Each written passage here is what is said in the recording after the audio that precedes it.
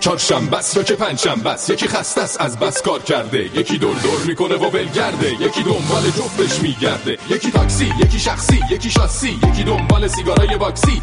یه برنامه میخوان انرژیک باشه، دشمن ترافیک باشه. تاکسی تو تونل نیایش گیر کرده، ترافیک همه رو پیر کرده، دیر کرده، پلیسو زیر کرده که برسه به ایستگاه چهارشنبه، ایستگاه پنجشنبه، ایستگاه چهارشنبه، ایستگاه پنجشنبه.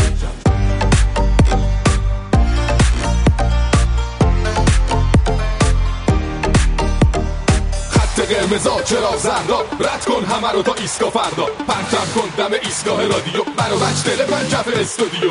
ایستگاه میترکونه، ایستگاه خنده میشونه روی کنج لبه، لبو غنچه کن، بشین قهقهه بزن غمو بخچه کن. اینجا ایستگاه ماست، بپر پایین دایی، ول کن استرس و 2 ساعت پیشمایی، برنامه داریم برات باقلوا، باز کنی از خنده بری هوا. ایستگاه چهارشنبه، ایستگاه پنجشنبه، ایستگاه چهارشنبه، ایستگاه پنجشنبه.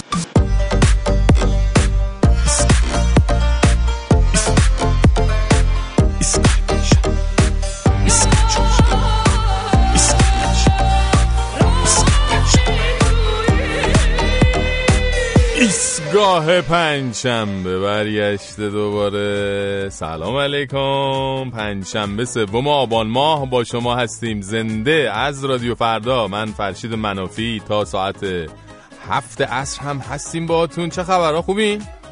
خوشین؟ جان؟ نگران چین؟ نگران چین؟ سهمیه بندی سوخت. آخ 2 نرخی شدن؟ چی بگم والا. آره دیروزم که با آرش راجبش حرف زدیم. کلا ما با این پدیده قاچاق کالا و سوخت و این چیزا حالا سوژه داریم دیگه. تو هفته‌های اخیرم که قاچاقچی‌های محترم پیشرفت‌های غیر قابل انکاری داشتن در عرصه قاچاق. هفته پیش گفتیم یه قاچاقچی مبتکری تلاش کرده بود گوجه رو با ظاهر فلفل دلمه‌ای قاچاق کنه، یادتونه؟ الان خبر اومده یه قاچاقچی دیگه سوخت رو در قالب پفک نمکی قاچاق می‌کرده. یعنی بشکه‌های سوخت رو لای کارتونای پفک نمکی رد می‌کرد. به جان خودم اگه دروغ بگم، یعنی اون مغزی که سوخت رو بخواد در قالب پفک از مرز رد کنه، خودش اصلا جریان سیال ذهنیه ها. یعنی فاکنر و جویس و باقی استادان این سبک ادبی یعنی اداشو در می آوردن تا حالا کلا این روزا همه در حال پیچیدن و پیچوندن و خارج کردن و خارج شدن و این چیزا هستن. همه چی هم میپیچن لای یه چیز دیگه، میخوان رد کنن دیگه. سوخت و گوجه و آدم و این چیزا هم نداره، همه با هم. کلا آقا کشور داره خالی از همه چیز میشه دیگه. چند سال دیگه فقط خود معظمله میمونه، امامان جمعه شورای نگهبان، همین، و آقا جنتی، همین دیگه، همینا دیگه. بعد اونا هم دیگه احتمالاً کم کم حوصله‌شون سر میره، بالاخره خارج میشن از ایران، اونا میان خارج. بعد اون وقتی همه اونا آمدن خارج، بعد همگی از آدم و گوجه و پفک و بنزین و سوخت و گازوئیل و اینا همه برمیگردن داخل. همه برمیگردن داخل. به به، باز دوباره همه چی میشه مثل قدیما. به یعنی میشه، به خدا فکر کن اگه بشه چی میشه.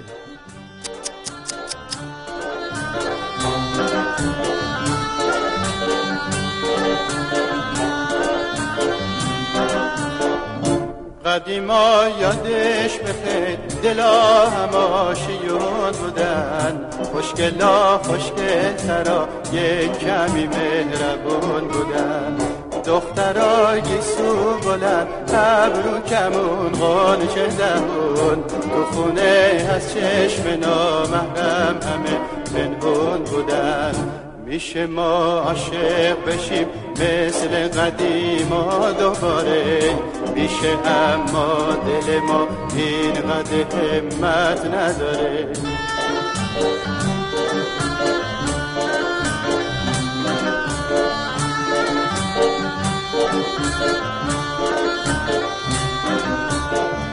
اون دو چشمون تو هر شب پر خوابه، پر خواب. قصه های قصه من یک کتابه، یک کتاب. طفلکین دل که تو مکتب خونه مهر و وفا، درس و مشقش رو همیشه فوت آبه، فوت آب. میشه ما عاشق بشیم مثل قدیما دوباره، میشه اما دل ما اینقدر همت نداره. میشه واقعا؟ یعنی میشه؟ شاید بشه، شاید هم نشه. سوال یه بار دیگه بگم، دیروز گفتم بهتون جدیداً قرار شده قانون منع به کارگیری بازنشسته ها برای پست‌های دولتی اجرا بشه. البته خب گفتم اصلا نگران نباشید چون این قانون پست‌های بالای مدیریتی و نماینده مجلس و وزرا رو اینا در بر نمیگیره، یعنی فکر نکنید حاج آقا جنتی رو هم شامل میشه. ولی یه سری از مدیران میانه مثل شهردارا و رؤسای فدراسیون ورزشی بر اساس این قانون از کار برکنار میشن و خبر میرسه که بعضی از این دوستان دارن تلاششون رو میکنن یه جوری هر جوری شده این قانون رو بپیچونن. نظر شما رو خواستیم درباره این قانون و اجرایی شدنش، بهمون بگید چیه، چون بعضی میگن قانونی که این همه استثناء و تبصره و سولاخ سنبه داره عملاً دکور کار خاصی انجام نمیده. بعضی دیگه میگن این قانون انقدرها هم بی خاصیت نیست، بودنش از نبودنش بهتره و یه گام به جلو محسوب میشه و اصلا موافق این قانونن. بعضیا یه سری هم میگن اصلا این قانونا سیکی چند آقا، اما 8 گرون 9 مونه، چه فرقی میکنه، چه علی ساربون چه ساربون علی، ما میگیم نون نداریم شاطر نون عوض میشه. و اینا میگن که حالا مدیرا بازنشسته نباشن، جوانتر باشن، بازم از خودشونن و به مردم چیزی نمیماسه. شما به ما بگید که از کدوم دسته هستید و چه فکر میکنید و به کی قراره این وسط چیزی بماسه یا نماسه. ایستگاه@radiofarda.com ایمیل ماست. 20420 22 11 24 133 و 163 تلفن های تماس ماست و همینطور روی تلگرام، فیسبوک و روی اینستاگرام هم میتونید ما رو فالو بفرمایید. دریا تو میرقصی برا تموم دنیا بی‌وزنه الان، موجام کف میزنن برا زندگی با طعم شکلات. دریا لب دریا میرقصی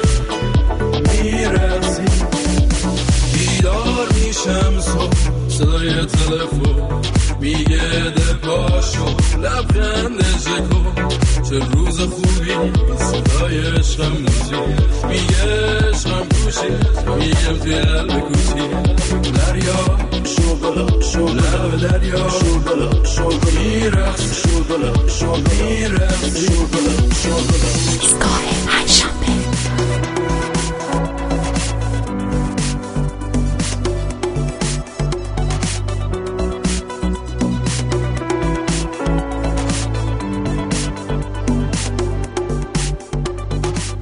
سلام به تمام بچه‌های ایستگاه فردا، به خصوص فرشید عزیز. برای همتون تک تکتون آرزوی سلامتی دارم. اولا که اون مملکت اصلا قانون اجرا نمیشه، حالا حتی اگر وضع بشه، و ثانیاً فرض کن قانون هم اجرایی کردن. بله. حالا جوان‌تراش کیان؟ الان مدیر شبکه 3 رو نگاه کن. به هر حال همه باز از خودشونن، بچه‌های خودشونن و وقتی که اون مملکت در حقیقت سیستمی نمونده که بخواد کار بکنه. همه سیستما در حقیقت فقط مشغول غارت مردم هست. قربونت برم، رضا هستم. مرسی رضا جان. ولی دیگه کلا یه سفره پهنه که دست فک فامیل خودش گرفته یه گوشش نشسته دیگه. خدا رو شکر نفت هم هست میفروشن، سفرهش برکت داره، هیچ وقت خالی نمیمونه.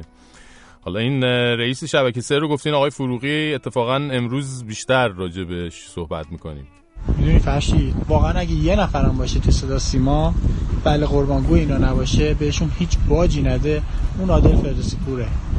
این شخص خیلی کارش درسته، خیلی طرفدار داره، یکی پرنفوذترین شخصیتایی که تو ایران هستن. عادل فردوسی پور خیلی کارش درسته. قربون همتون برم. علیرضا عراق. سانتری بردن جونم بیرانوند چی گرفت؟ چطوری ژاوی حالا برای چطوری کریس؟ چه توپی رو در آورد از زیر طاق دروازه. نفس همه یعنی اصلا تو سینا حبس که چه هست اصلا بالا نمیاد. واقعا من خیلی راحتم. یه بخشش خیلی هم جالب نیست. مثلا شما داری صحبت می‌کنیم من اینجا مثلا با گوشیم ور برام بعد تمرین کنم اینجوری نباشه. چه کاری آخه اینجوری آدم این کارو بکنه. آرزوی سلامتی برای همه مردم ایران، همه چیز خوب براشون پیش بیاد و ان شاءالله که دست به دست هم بدیم کشورمون رو آباد کنیم، همه بمونن، تمام نوابق بمونن که کشورمون نرن از ایران، همه دست به دست هم بدیم کمک کنیم که ایران عزیز موفق باشه، چون واقعا با استعدادایی که ما توی مملکت داریم میتونیم همه کمک کنیم و کشورمون رو ببریم به سمت شما. فکر کنم الان 80% مربی‌ها و مدیرای تیم‌ها تو لیگ دلشون خنک شد. توی دروازه گل!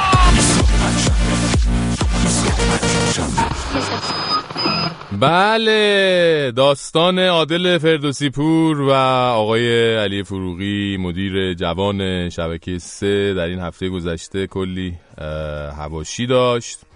دوشنبه شب این هفته هم مثل هفته پیش برنامه 90 پخش نشد تا بازار گمانه‌زنی و حدس و اما و اگر و اینها در مورد این ماجرا بالا بگیره. هفته پیش بهانه شبکه 3 این بود که میخوان بازی اسپانیا انگلیس رو پخش کنن، ولی این هفته دیگه بهانه‌ای نداشتن. یعنی دیگه خیلی رک و پوسکنده اطلاعیه دادن که به علت رفتار غیر حرفه‌ای تهیه کننده و مجری برنامه این هفته هم برنامه هوا شد و البته هفته بعدم به خاطر 40 ظاهرا پخش نمیشه.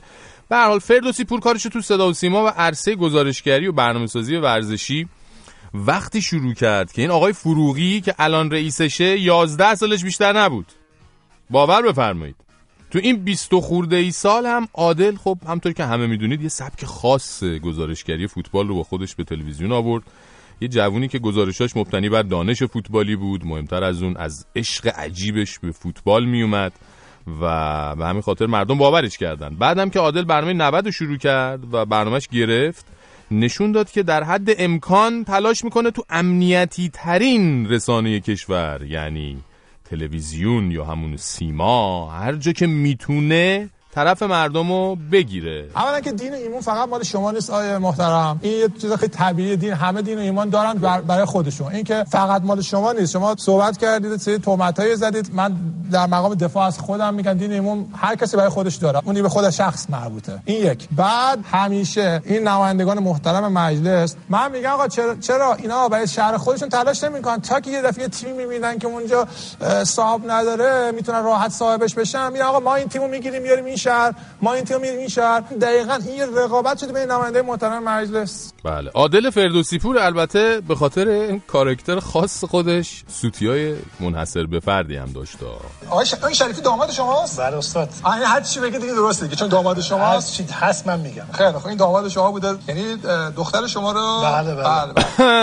بله که البته گاهی این سوتیا دیگه جاودانه شد، یعنی از شلختگی اون خاص برنامه عادل اومد سطح جامعه. 35 تا 70000 4560 35000 تا 70000 456500 نه 35000 تا 70000 35000 تا 70000 مثلا 40 خورده 50 خورده 40560 از 105000 تا 140000 100299 نه 105000 تا 140000 مثلا 108000 120000 120000. بله که البته خب این سوتی بیشتر سوتی مهمون برنامه بود تا عادل، ولی بامزه بود. یا مثلا این یکی ورزشی که کشور امارات انجام داد سر این قضیه، واقعا دست مسئولین فدراسیون تو پوست حنا گذاشت، پوست گردو. البته سوتی‌های بامزه کلامی هم که خب تو اجرای زنده برای همه پیش میاد. ما امشب 9 برنده خواهیم داشت که به هر کدومشون مبلغ 5 میلیون تومان خیلی زیاد شد، 5 میلیون ریال، یعنی 500,000 هست. نکات اینم از آمار این خط سوتی میدم. خودش هم گفت دیگه.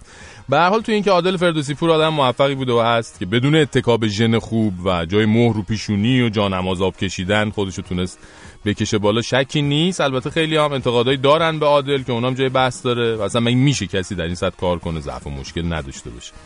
اما چیزی که شاید نشه انکار کرد اینه که عادل تونست برای فوتبال ایران جریان سازی کنه، ولی خب به هر حال موفقیتش برای بعضیا مثل پسر باجناق دکتر حداد عادل که با حفظ سمت رئیس شبکه 3 هم هستن قابل تحمل نیست. شاید از نگاه ایشون که فرمانده سابق بسیج صدا و سیما هم بودن، تنها یه عادل حق داره پله های ترقی رو طی کنه، اونم آقای حداد عادله که فامیلشونه. واسه همین زیر پای این یکی عادل، یعنی عادل فردوسی پور، رو میخواد جارو کنه. این آقای فروغی پرورش یافته دانشگاه خانوادگی حاج آقا مهدوی کنی دانشگاه امام صادق هم هست و خب میدونید امام صادق اصولا اسمش دانشگاهه ولی در باطن یه پادگان شیکیه که توش مدیران امنیتی نظام و به اشکال مختلف تربیت میکنن. البته اینکه بین یه تهیه کننده و مدیرش اختلاف پیش بیاد چیز طبیعیه، ولی چیزی که این ماجرا رو یه کمی حساس میکنه اینه که به اعتقاد خیلی‌ها برنامه 90 با همه کم و کاستیایی که داره یکی از بهترین برنامه‌های تلویزیون ایرانه و برنامه‌های دیگه به گرد پای برنامه 90 هم نمیرسن. خلاصه این که تو سیستم مدیریتی مملکت ما کارهای موفق پرطرفدار توسط مدیرا تحمل نشن چیز عجیبی نیست. کلا محبوبیت و پرطرفدار بودن تو صدا و سیما شاید به نظر مردم جذاب باشه، ولی از نظر مدیران این رسانه خطره، میتونه منجر به شاخ شکستگی بشه. بعد ببینیم تو هفته‌های دیگه این روند چجوری ادامه پیدا میکنه و چه اتفاقی میفته. ببینیم چی میشه دیگه. بریم سراغ فریبرز غریب و ایستگاه ورزش.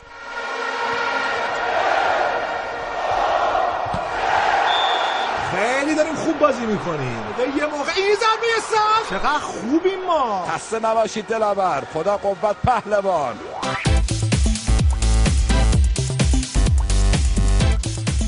دلاور، پهلوان، فریبرز غریب، سلام. سلام به همه، سلام به همه همکاران، شنوندگان و در خدمتیم. فریبرز برنامه 90 رو اصولا دنبال میکنی درسته؟ بله. چند ساله؟ خیلی ساله، خیلی از اون موقعی که اومد داریم دنبال میکنیم. هم در داخل بودم اون اوایل که اومده بود دیگه، من اومدم بیرون و بعد دیگه مرتب به هر حال عادلم یکی از همکارای قدیم من هست، به هر حال الانم هست. اونجا هم با هم در ارتباطات کمی بودیم، ولی خب این الان میبینم. نظرت راجع به این اتفاقات اخیر چیه و حالا یه جورایی کلکد فردوسی پور و آقای فروغی؟ بله، گزارششون رو شنیدم، خیلی عالی بود، همه گفتنی‌ها رو گفتی. یه چیزی هم من بگم، علاوه بر این که یکی از پروپاگورس‌ترین برنامه‌ها بود، پربیننده بود. بله. و این هم به اضافه بکنم اکثر این کسایی رو که عادل بهشون گیر میداد فرشید هیئت مدیره‌های تیم‌ها بودن، کسایی بودن که فدراسیون نشین بودن، اینها یا نماینده مجلس بودن یا الان هستن، معاونین وزرا بودن، حتی بعضی از وزیرا بودن، سپاهی‌ها بودن، سردارای سپاه بودن. اینا این کلاغه‌ای که همیشه برای ما خبرای زیر خاکی میاره، یک کمپین خبر آورده بود، یک کمپین کوچولویی درست شده بود که اینو بزنن زمین تو این چند سال گذشته که با اومدن آقای فروغی درست شد، به خواستشون رسیدن. یه عکس هم یه ساعت پیش منتشر شده فرشید، هواداران نساجی در ورزشگاه قائمشهر یه بنری رو بردن بالا که الان بازی نساجی مازندران و ماشین سازی تبریزی که حمایت کردن و نوشتن 90 وجدان بیدار فوتبال ماست. عجب. خیلی خب، آقای تاج یه صحبتایی کرده، بریم اول صحبتاشو بشنویم، برگردیم نظر شما رو هم بدونیم.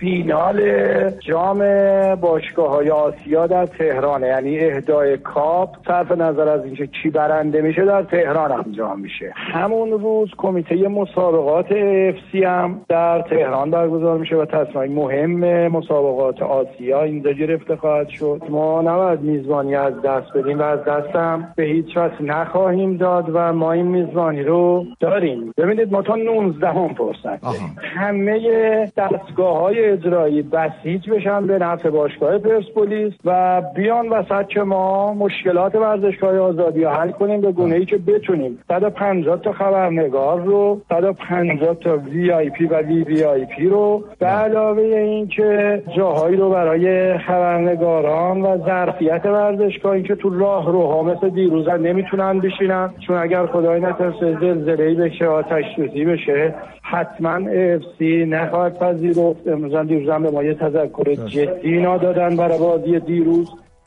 خب صحبت‌های تاج رو شنیدیم و اینا واقعا میخوان تا 19 منظور 19 همین ماهه؟ بله همین ماهه، یعنی میخوان همه دستگاه‌های اجرایی بسیج بشن توی مثلا 15 روز، تو 2 هفته کلا تمام این زیرساخت‌ها رو عوض کنن. آره همین الان که ما با هم صحبت میکنیم اتفاقا دارن کار میکنن تو ورزشگاه آزادی، اما اصلا نمیرسه. جالبه که روشن شدن تیتر یکی از رسانه‌های داخلی خودمون بوده، نوشته روشن شدن مشعل ورزشگاه آزادی با فشار AFC بعد از 44 سال، یعنی 1153 که میزبان بازی‌های آسیایی بود در ورزشگاه آزادی اون قبل از انقلاب، الان دوباره میخوان برسونن. اصلا من فکر نمی‌کنم برسن. یه نکته ریزی هست، البته دو سه تا نکته از اینجا. یاد اون فینال‌های بزرگ ما قبلا هم فرشید راجبش صحبت کردیم، مثلا فینال‌های حتی نه جام جهانی با اون عظمت که کنسرت‌های بزرگ برگزار میشه، همین تو آسیا، تو ژاپن، تو کره جنوبی، تو حتی قطر و امارات ما دیدیم یه فینالایی رو برگزار میکنن، به هر حال یه مراسمی نمیشه و هرچی من فکرشو کردم که تو این مراسم مثلا تو این فینال میخوان قبلش چیکار کنن. یا یه نکته دیگه خیلی ظریف که زیر خاک دارن قایمش میکنن و زیر فرش، اینی که AFC زیرکانه به نظر من همین برای پرسپولیس و السعد 2 روز پیش یک نماینده خانوم از طرف کنفدراسیون فوتبال آسیا اومده بود که عکسش هم انداخته بودن خبرگزاری ها که اون همه تماشاگر رو دیده بود و تعجب کرده بود که مثلا این همه تماشاگر هست چرا یه دونه خانوم تو اینا نیست. من فکر میکنم این هم یکی از مواردیه که دارن اون مسئله ساختاری ورزشگاه رو پررنگتر میکنن. کلی ایراد بهشون گرفتن، از جمله اینی که شما باید خبرنگارای خانوم رو بذارید، خبرنگارای خانوم خارجی، مهمونای خانوم خارجی. بله. و اینها نماینده فیفا و نماینده یوفا میاد حتی برای فینال، چون بازی برگشت آخرین بازی باید جامو ببرن بالا. بعد اینو من نمیدونستن زودتر فریبرز. خب یه مقداری مردد بودن که شک داشتن که مثلا پرسپولیس حتما بیاد، تازه این بعض از بازی هم وقت نیست، تو حتی از 1 ماه پیش هم حتی اگر شروع بکنیم بخوایم بیان این ایراداتی که AFC گرفته و این چیزایی که من الان گفتم هم این کار یه کار 6 ماه است، یه کار فکر می‌کنی ممکنه که نرسن و میزبانی رو از دست بدن؟ ممکنه این اتفاق بیفته؟ به نظر من AFC رو انقدر لابی میکنن که مراسم مختصر و کوچیک بگیرن. من حیفم میاد که این فینال پرسپولیس تو ایران برگزار نشه و واقعا حق این طرفداراست، یا اینکه به قول تو زبونمون رو گاز بگیریم فینال رو بدن یک کشور دیگه انجام. آقای تاج که خیلی مطمئن بود، ولی آخر نمیدونم تا 19 واقعا چیکار میخوان چیکار کنن. مشکله، هم مشکل ساختاری داریم هم مشکل فرهنگی داریم با فینال فرشید. آره واقعا این چیزایی که آقای تاج داشت میگفت که بعد آماده کنن زیر ساختایی که لازمه، نمیدونم VIP میخواد و نمیدونم 100 برای 150 نفر نمیدونم خبرنگار میخواد و ال میخواد و بل میخواد و نمیدونم، امیدواریم که بتونن. بعد تمام میزای خبرنگارا باید اتاق اونجا اتاق کامپیوتر، اصلا اتاق خبرنگارا جدا باید باشه که بتونن خبرها رو بفرستن، اینترنت پرسرعت. یعنی اینا اصلا باید دوباره یه چیزی از اول بسازن دیگه کلشو. یعنی من تو 2 هفته چطوری میشه باید جادو جنبل کنن نمیدونم. بله چی بگم. خب از این ماجرا بگذاریم. این داستان مشکل اعزام تیم هندبال دخترها چی بوده؟ آره فرشید، قبلا هم یه مقداری ما راجع به مسائل دلاری و ارزی وقتی ارز اونجوری شد اشاره کرده بودیم، ولی دیگه این راستی داره گریبانو میگیره. این خادم بیچاره این تیم قبل از اینکه تیم آزاده ببره تا دقیقه 90 تو بانک مرکزی بود، داشت ارز میگرفت. این کشتیگیرا برم نرم بودن. الان رسیده به تیم هندبال خانوم ها. دبیر فدراسیون هندبال گفته که سعی میکنیم که محدودیت ها مالی رو رفع بکنیم، تیم ملی هندبال رو ایران و خانوم‌های ایران رو بفرستیم ژاپن. گفته که ژاپن مسافتش خیلی دوره، هزینه‌اش زیاده و مشکل اسکان داریم، بلیط هواپیما داریم، هتل داریم. حتی اگرم پشیمون بشیم تیمو اعزام نکنیم باید $25,000 حدوداً جریمه بدیم. اگرم قرار باشه تیمو بفرستیم حدوداً حساب کردیم $60,000 خرجمونه. مسابقات هم از 9 آذر شروع میشه. فعلا فدراسیون هندبال داره دلار تهیه میکنه که ببینه تیمو بفرسته یا جریمه رو بده. عجب بابا داستان. هیچ تیمی که نمیتونیم بفرستیم، از اون ورم تیما هم که میخوان تیما هم تازه تیمشون رو نمیفرستن، مثل همین ونزوئلا. آره خوب اشاره کردی. ونزوئلا گفته که من جالبه اینا قرار گذاشتن 2 ماه پیش، 1 ماه و نیم پیش بود، نشستن فدراسیون های ونزوئلا و ایران بعدم قرارداد بستن که بیان روز 29 آبان با تیم ملی فوتبال ایران که روز فیفا دیه تو آزادی بازی برگزار کنن. 3 روز پیش خبر اومده که آقای فدراسیون ونزوئلا گفته من تیمو به تهران نمیخوام بفرستم، اگه دوست دارید ما مایلیم توی یک کشور دیگه این بازی دوستانه برگزار بشه.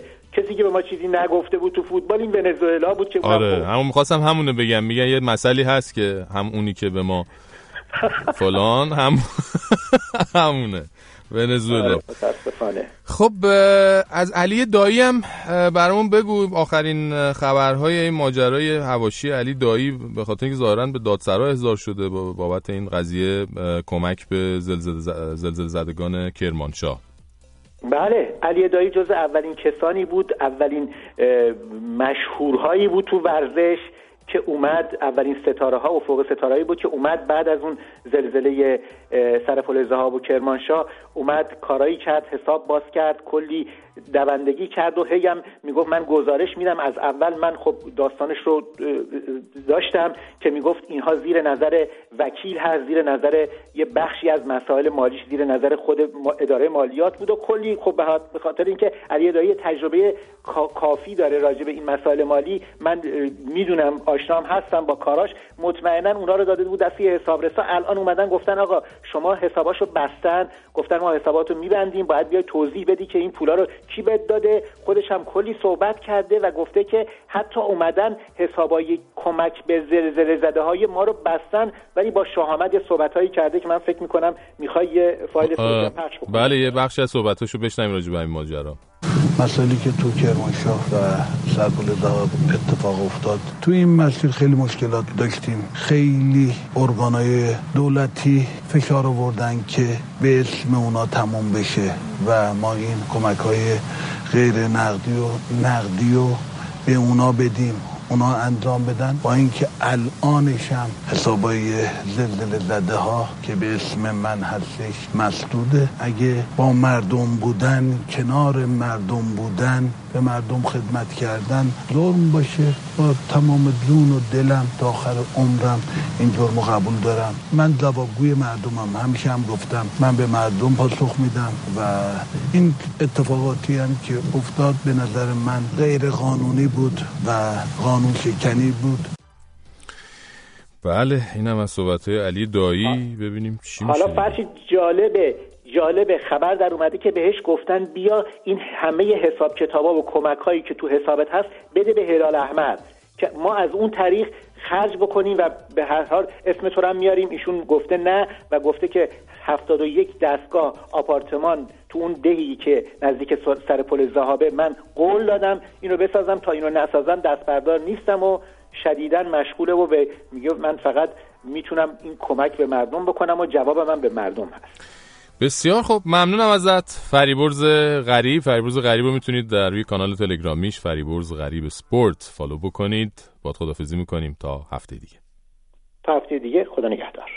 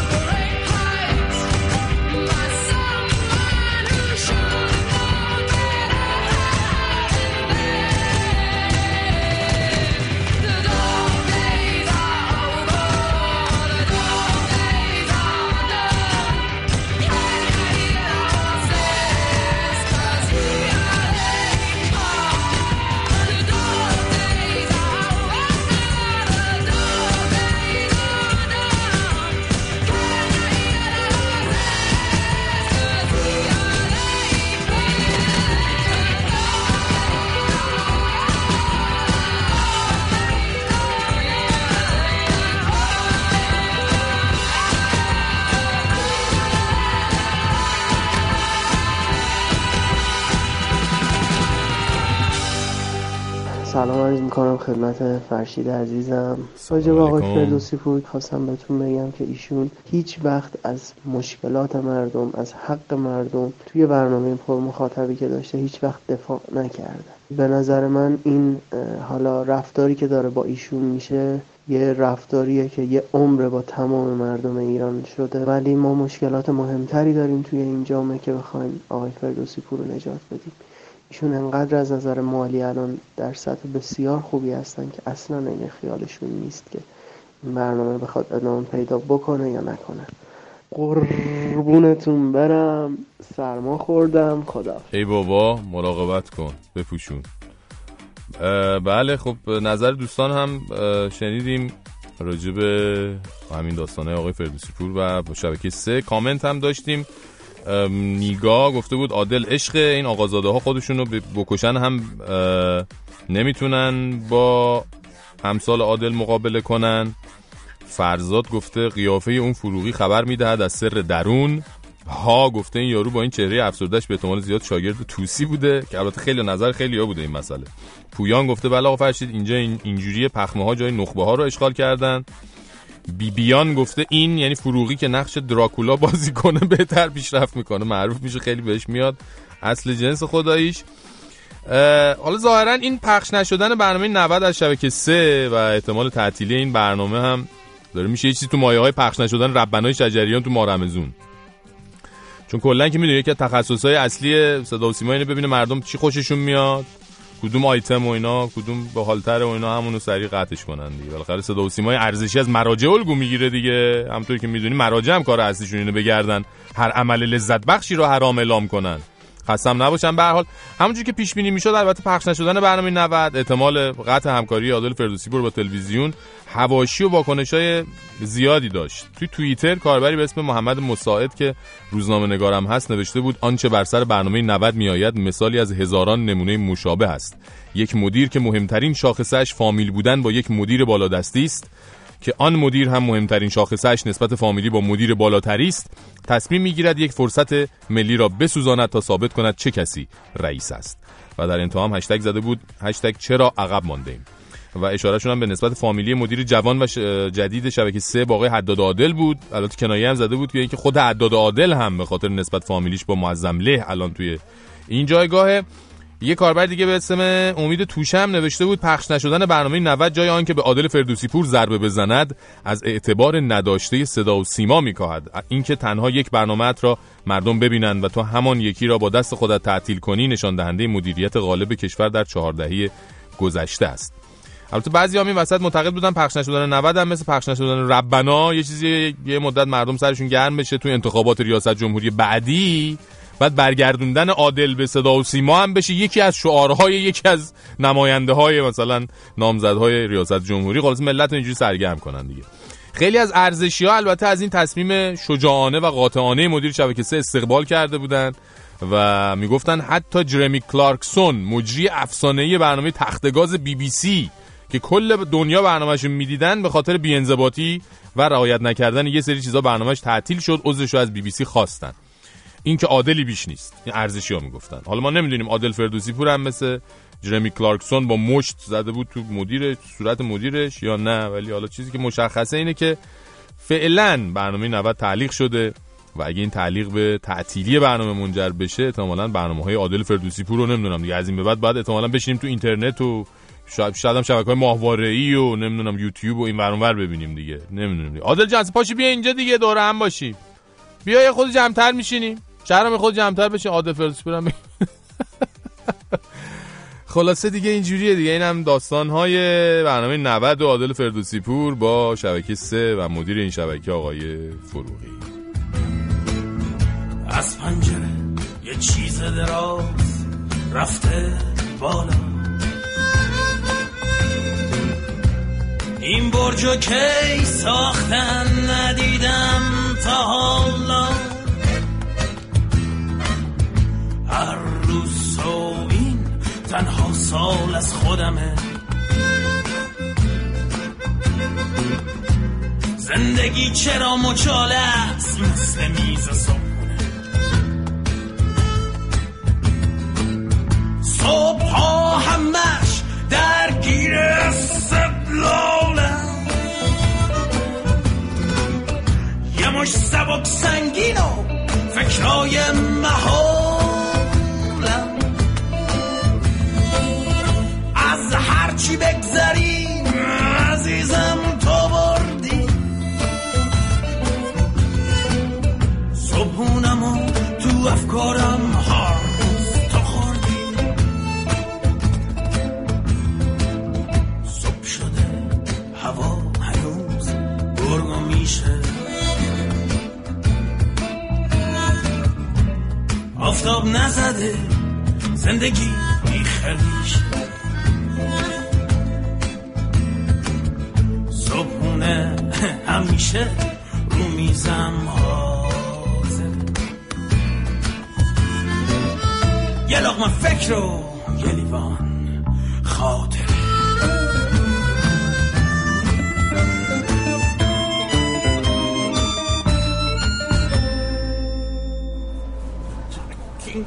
آقای دکتر این لباسه چرا انقدر آستیناش برام بلنده؟ آروم باش عزیزم، این مدلش همین جوریه. این چرا آستیناش گره خورده بهم؟ نمیتونم دستمو تکون بدم. بله ببین عزیزم، این لباس برای اینه که به خودت و دیگران صدمه نزنی. تو باید سعی کنی روی رفتارهای خودت کنترل داشته باشی. دکتر من که کنترل دارم. روز یادت رفته وسط بخش شلوارتو در آورده بودی حمله کردی به سمت بقیه بیمارا. دکتر باور کن همش کنترل شده بود، از همشون بدم میاد. همین. چرا دوستمو مرخص کردین که من تنها بمونم بعد بزنه به سرم؟ ببین عزیزم اون خوب شده بود، تو هم باید کاری کنی. من که دکترت هستم متقاعد بشم حالت خوب شده. چرا این کارا رو میکنی؟ دکتر تنم میخواره. خب ببین این نوعی خودآزاری بیمار بود است که معمولا در حالت پنیک اتک تشدید میشه و نشونه اینه بابا نه واقعا تنم میخوره. دستام تو آسینام قفل شده. نمیتونم اینجامو بخارونم. اینجایی میخارونی برام؟ اینجا کجات عزیزم؟ کجات میخواره عزیزم دقیقاً؟ پشت کمرم. آره یکم بالا این بر این آخه بخارون. آره خوب شدی، بهتر شد. آخه دکتر چی شد فکر کردین رفیق من حالش خوب شده؟ اون که خیلی دیوونه بود. ببین عزیز من، ما یک سری روش‌هایی داریم که بر اساس اون میتونیم تشخیص بدیم کسی حالش خوب شده یا نه. نمیشه از منم امتحان بگیرین؟ به خدا من بیشتر ادا در میارم وگرنه خوبم. خب الان شما به من بگو ببینم اگه همین امروز مرخص بشی چی کار میخوای بکنی؟ معلومه میرم دوستم رو پیدا میکنم. فرض کن پیداش کردی، بعد چی کار میکنی؟ راضیش میکنم دوباره دوتایی برگردیم اینجا. خب چرا همون بیرون باهاش نمیمونی؟ چرا میخوای باهاش برگردی اینجا؟ دکتر اون بیرون سخته. نمیتونیم مثل اینجا انقدر با هم وقت بگذرونیم. اینجا از صبح تا شب، از شب تا صبح با هم بودی. به هر حال یک آدم سالم وقت مشخصی رو میتونه با دوستاش بگذرونه. آره. باید کار کنه، درس بخونه، زندگی مستقل داشته باشه. همینه که من انقدر از آدمای سالم بدم میاد. یه عده یوبسون بیرون جمع شدن دوره هم.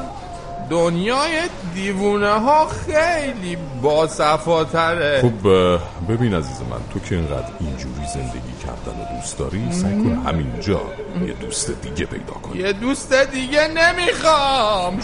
من دوست خودمو میخوام. ببین متاسفم، خب همه چیز همیشه مطابق میل ما نمیتونه باشه. لااقل دستامو باز کن. ببین نه اجازه، باستنت میخواره عزیزم. نه تن تو میخواره. دستامو وا کن تا بهت نشون بدم نصیحت یه بیمار تنهای دل شکسته چه نتیجه ای داره.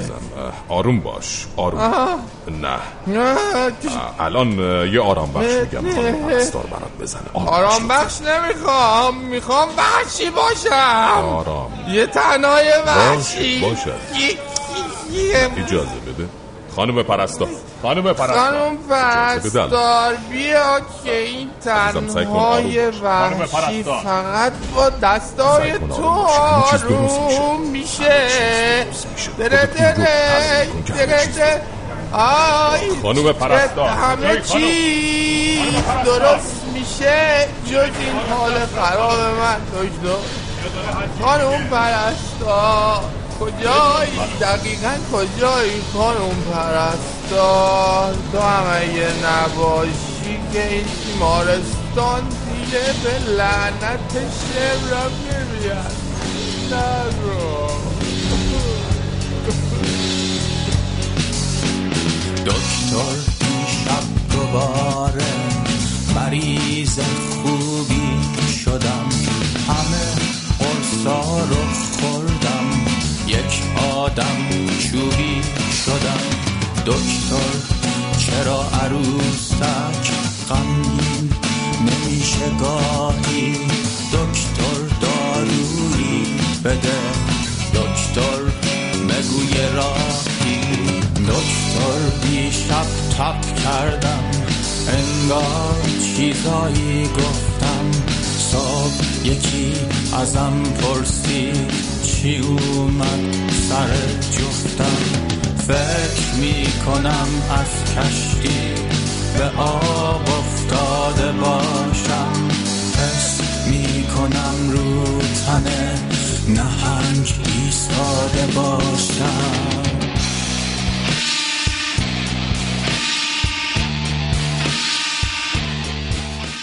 سلام فرشید جان، جلال هستم از تهران. سلام علیکم. سوال خدمت درز جلال اصلا جوانشون هم گم میزنه. وای به حال بازنشسته و عرض حضورتون که اونی که به اصطلاح تجربه داره تو دزدی و تو اختلاس و هزار تا مسائل دیگه. خدا انشالله نسلشون رو بکنه. آقا حالا ما راضی به کنده شدن نسل کسی نیستیم، یعنی حالا میخوای دعا هم بکنی بگو چه میدونم خدا انشالله به راه راست هدایتشون کنه دیگه. تهش بگو خدا انشالله بزنه مثلا پس کلشون. میخوای نسل کشی را نندازیم، حالا چه کاریه؟ نسل کشی حالا دوره همیم دیگه، چه کار میخوای نسل کشی نکنی؟ خیلی ممنون.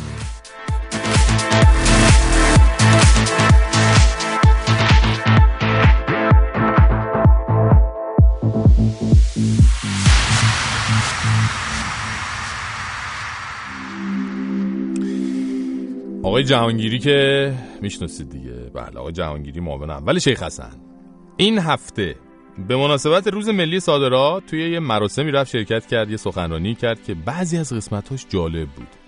مثلا ایشون به بحث شیرین و قدیمی ایرانیان خارج از کشور پرداخت و با اشاره به یکی از بیانات گوهربار معظم له گفت که یه وقتی من یک جمله‌ای واقعا به نظر خودم یکی از شاهکارهای رهبری بود، توی انتخابات 92 مطرح شد. فکر می‌کنم این یه جمله رو ما اگه روش کار می‌کردیم میشد خیلی ازش استفاده کرد. تو انتخابات 92 ایشون فرمودن که حتی اگر نظام جمهوری اسلامی رو قبول ندارید به خاطر ایران بیاید برای انتخابات شرکت بکنید. حرفی به این مهمی امروز ما باید به خیلی‌ها بگیم حتی اگر ماها رو قبول نداریم به خاطر ایران بیاین تو این مقطعی که ایران نیاز داره بیایم نقش ایفا بکنیم و برای ایران کار بکنیم. برای ایرانیای خارج از کشور باید اینجوری بگیم، برای ایرانیای داخل از کشور باید اینجوری بگیم. داخل از کشور هم داریم.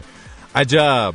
مسئولین نظام مقدس جمهوری اسلامی یکی از ویژگی‌هاشون اینه که وقتی به ایرانیان چه خارج از کشور چه به قول آقای جهانگیری داخل از کشور احتیاج دارن انقدر کول و باحال و خودمونی میشن، انقدر گوگلی میشن، آدم اصلا یه جوری میشه. مثلا موقع انتخابات یا موقع تحریم که کفگیر به ته دیگ میخوره، اینجور مواقع حتی یه دختر خانمی با بیکینی هم بره مثلا جلو دوربین صدا و سیما یه یالا میگن دوستان، ولی به عنوان میراث انقلاب حتما باش مصاحبه میکنن.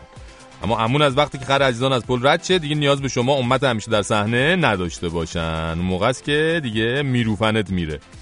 مثلا تو همین داستان همین ایرانیان خارج از کشور دیگه تابلوترین پر سر و صداترینش مورد کاوه مدنی بود. تو همین دولت دوم شیخ حسن از خارجه برداشتن بردنش ایران، کردنش معاون سازمان محیط زیست، بعد گرفتنش و اینقدر انگ جاسوسی و عامل خارجی بودن و اینا بهش چسبوندن که تا از زندان آزاد شد عطای کار در ایران کلا به لقاش بخشید، گازش گرفت زد رفت بیرون، دیگه هم برنگشت. 10 نفر دیگه هم دقیقاً با همین سیستم و با نیت کار کردن و کمک کردن به مملکت برگشتن و از این بلاها یا بدترش سرشون اومد. ولی هنوز آقا جهانگیری میگه مردم برگردین بیاین به ما کمک کنین و اینا، ولی اینو نمیگی که مثلا اگه اطلاعات سپاه گرفت کردتون تو اونجا بعد ما مثلا سود زنان از صحنه دور میشیم و اصلا برای خودمون نمیاریم که این حرفای بی ربط زده بودیم. عجب. جهانگیری در مورد مقایسه حرفای مقامات بالای نظام با چیزایی که تو فضای مجازی پیدا میشه هم یه حرف جالبی زد. وقتی که این اعتماد اجتماعی ضعیف میشه، حرف بالاترین مقامات رسمی کشور از یک شایعه‌ای که توی فضای مجازی به غلط زده میشه تأثیرش کمتر میشه تأثیرش. بله اینم جالبه دیگه. انقدر ماشاءالله مسئولین مملکت حرفاشون چپن در قیچیه دیگه. یه کانال تلگرامی یعنی به راحتی میتونه با یه پست تأثیر حرفای اونا رو کم کنه. اینم اعترافات جالبی بود. اگه نظامی واقعا یکم به این واقعیت فکر میکرد، به قول بچه‌ها باید تنبان میدرید و سر بیابان مینهاد. ولی خب ظاهرا من نمیدونم، حالا نظام اصلا تنبان ندارد که بخواد بدرتش اینا، پس بهتر راحت باشن، شل کنن، حداقل تلاش بیهوده نکنن. آقا جهانگیری تو حرفاشون گفتن ایشون به عنوان معاون اول رئیس جمهور خیلی کاری هم نیستن تو مملکت، چون فرمودن که عین جملاتشونه: من دستم قلم و کاغذی نیست که کسی را برکنار کنم، این در حالی است که من تا این لحظه اجازه برکناری منشی خودم را هم نداشتم، بنابراین از من انتظار نداشته باشید وکیل و وزیر تغییر دهم. دیگه این حرفای جهانگیری انقدر ضایع بود، صدای یکی مثل غلام حسین کرباسچی رم در آورد و ایشون خطاب به معاون اول دولت گفت آقا شما اگه اختیاری ندارید خب نمون تو دولت دیگه. خب کرباسچی جان، ایشون وقتی که اختیار نداره منشیشو عوض کنه و حتما اختیار نداره خودش هم استعفا کنه دیگه. شما اینجوری میگی.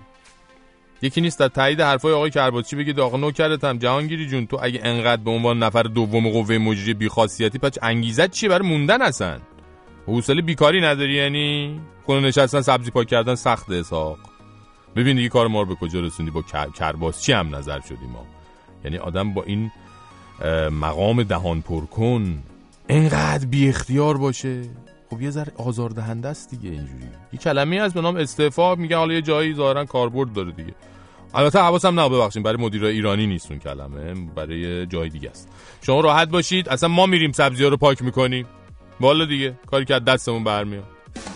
صبح شب یه لقمه نون دویدم، شب تا صبح زور زدم واسه رسیدم، زندگی به هر طرف میبره ما رو، ما فقط میگذرونیم ثانیه ها رو، چیزی از بچگیامون که ندیدیم، تو جوونی هم به هیچی نرسیدیم، حتی یادمون نمونده آرزوها که چه خوابایی میدیدیم واسه فردا.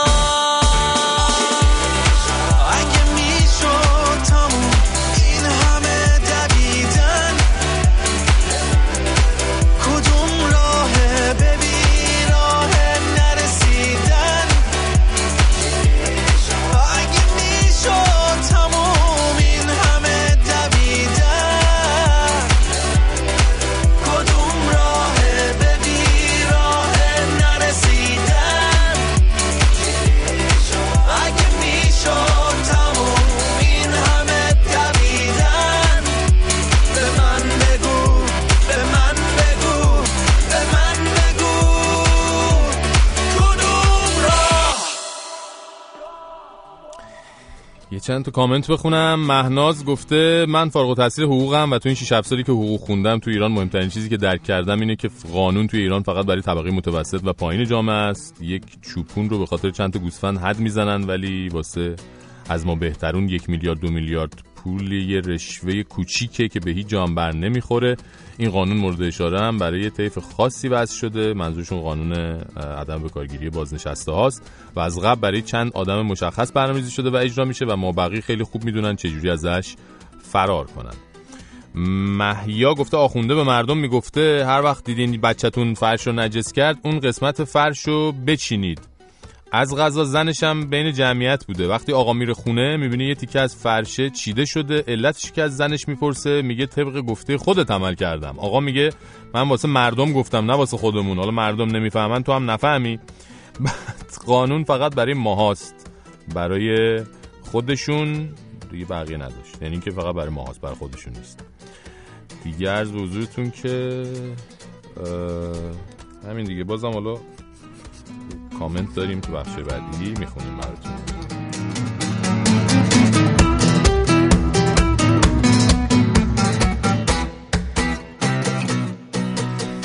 خب یه 3-4 روز دیگه فکر می‌کنم بعد تولد چنگیز جلیلوند باشه، درسته فرزا؟ بله چنگیز جلیلوند، دوبلوری که خیلی همون با صداش خاطره داریم.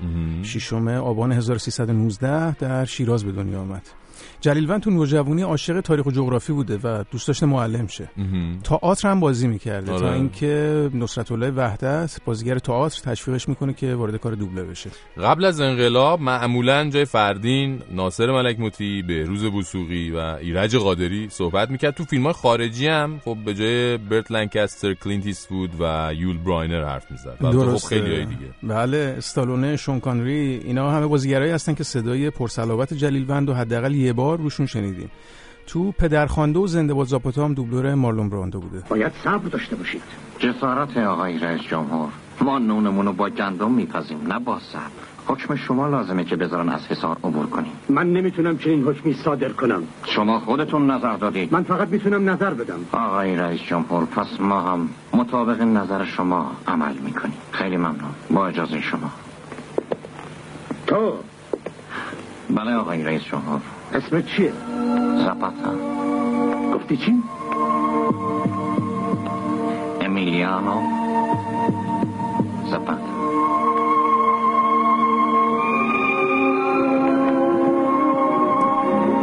امیلیانو زاپاتا.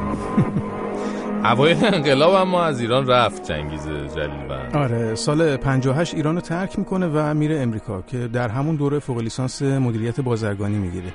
اما بعد از 20 سال برمیگرده ایران و دوبلاژ رو دوباره از سال 1377 شروع میکنه. راستی لوله کشی و تیراندازی و آشپزی هم بلده. آره، خیلی جالبه.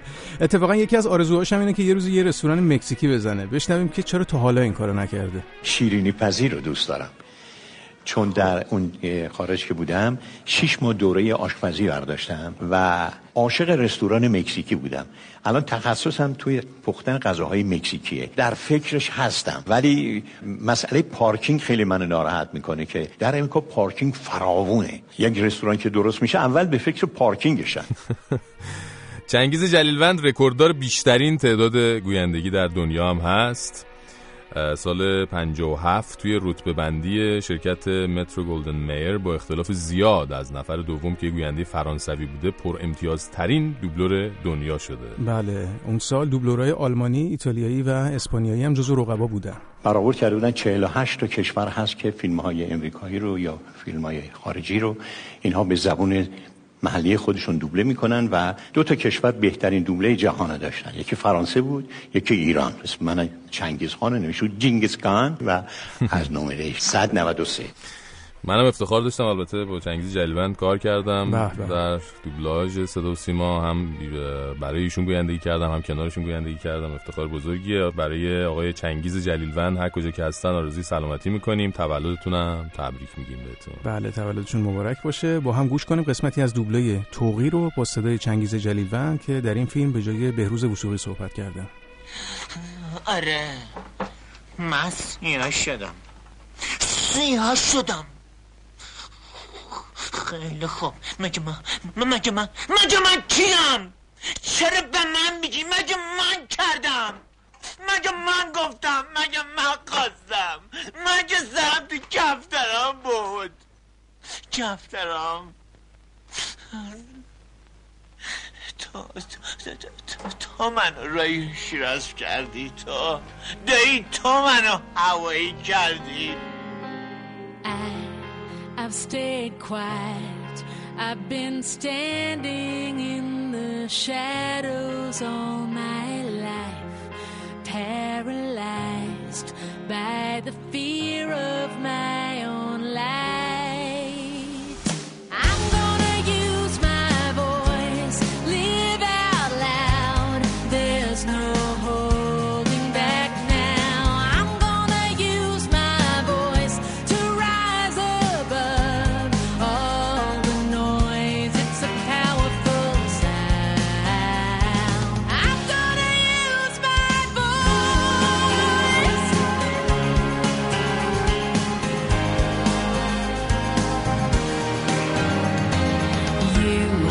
You couldn't see. You wanted me to be what you wanted me to be, and you dared me to break free. Just watch me. I'm gonna use my voice, live out loud.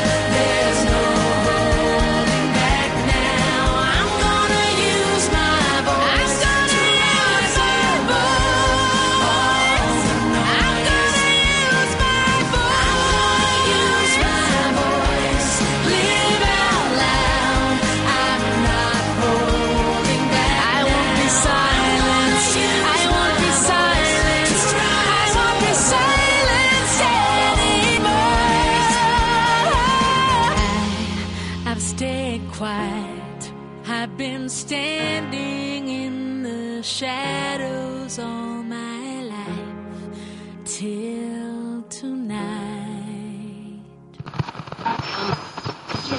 یکی ولوم بده اون رادیو را.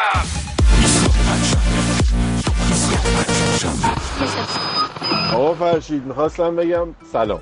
ببخشید از اونجایی که بچه تیزی هستی و برنامه‌هاتو سری میذاری رو تلگرام. من روی صحبتم امروز فقط با اونیه که اون بالا فکر میکنه خیلی گنده است، ما دستمون بهش نمیرسه ولی یه روزی دستمون بهت میرسه. تو میای این پایین، از این پایین با هم بهتر صحبت میکنیم. این قانون از اصلش هم با اسلام مغایرت داشته. من نمیدونم چه جوری شورای نگهبان این قانون رو تصویب کرده. Why you 2 weeks پروگرام نو میگه دیگ به دیگ میگه رود سیاه. از رادیو جوان 18 سالگیم تا اسکو فردا 35 سالگیم. همونطور که داری میشنوی صدام گرفته، انقدر جیغ زدم و گریه کردم و عربده زدم از اینکه پرسپولیس رفت به فینال. تبریک میگم به برد پرسپولیس و آدرس دقیق تو بده واسه چاقوی اصل کار دست خودمو بفرستم. آره داداش اینو گفته باشم که آها داشته باشی. چی الان چی شد؟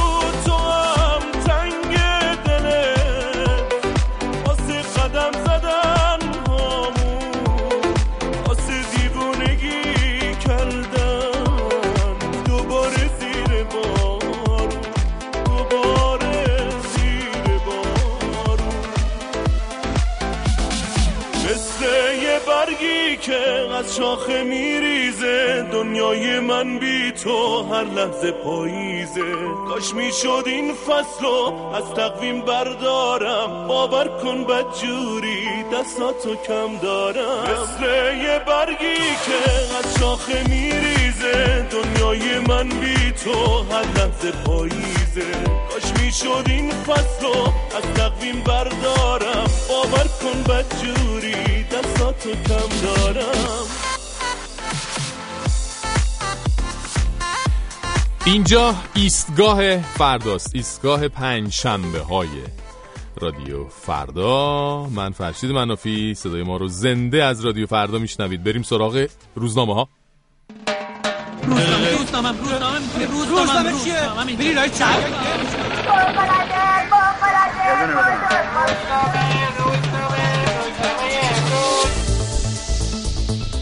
خب بازم پنجشنبه و اکادمی مطبوعات. بریم ببینیم که هیئت ژوری این هفته کدوم نشریات رو شایسته دریافت جوایز ویژه خودش دونسته.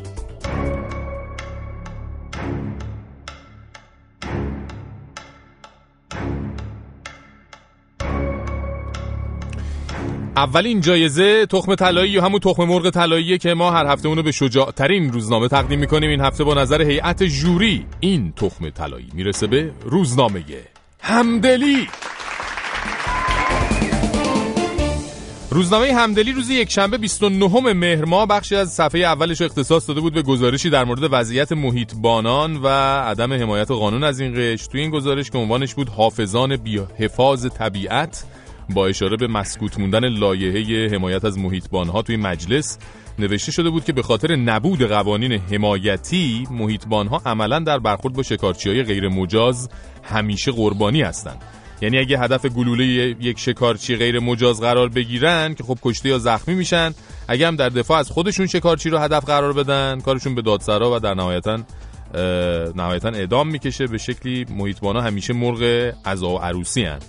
هیئت ژوری این هفته به خاطر توجه این روزنامه به مسئله محیطبانها تصمیم گرفت جایزه تخم طلاییشو به این نشریه، یعنی نشریه همدلی، تقدیم کنه. مبارکشون باشه.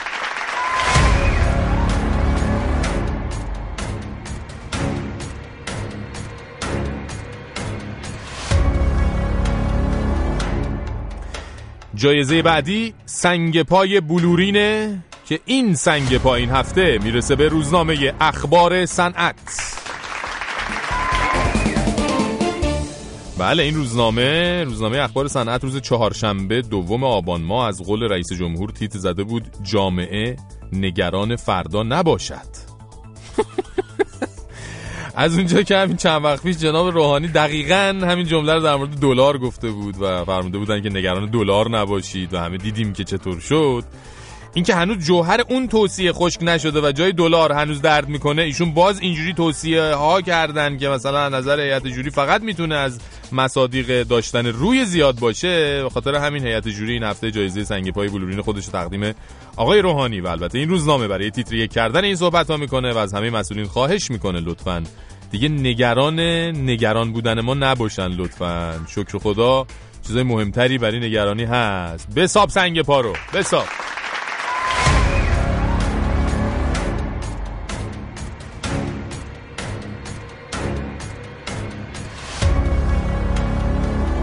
جایزه آخر این هفته ماله نقره‌ای این هفته با نظر هیئت جوری میرسه به روزنامه افکار.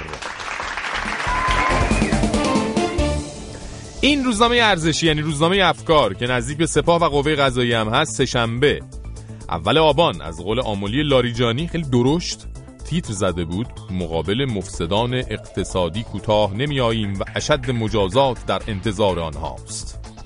هیئت جوری ما تشخیص دادن از اونجایی که سرنخ بیشتر فسادهای اقتصادی یا به سپاه و تشکیلات امنیتی میرسه یا خود قوه قضاییه، این که به اسم مبارزه با فساد چند تا کاسب و بازاری رو میگیرن، بعد با دادن لقب‌های سلطان و سلطان سکه و ارباب دلارها و اینجور چیزا تو بوق میکننشون، بعد روزنامه‌های خودشون با تیترهای درشت وعده اعدام و اشد مجازات میدن، صرفاً در جهت مالکشی بر روی فساد و دزدی‌های خودشونه. بنابراین هیئت جوری اکادمی مطبوعات ضمن دعوت این روزنامه و مسئولین به خوندن شعر دزد و قاضی پروین اعتصامی، جایزه ماله نقره‌ای خودش رو تقدیم به این روزنامه و اسپانسرهای این روزنامه میکنه. ایشالله به شادی استفاده کنن.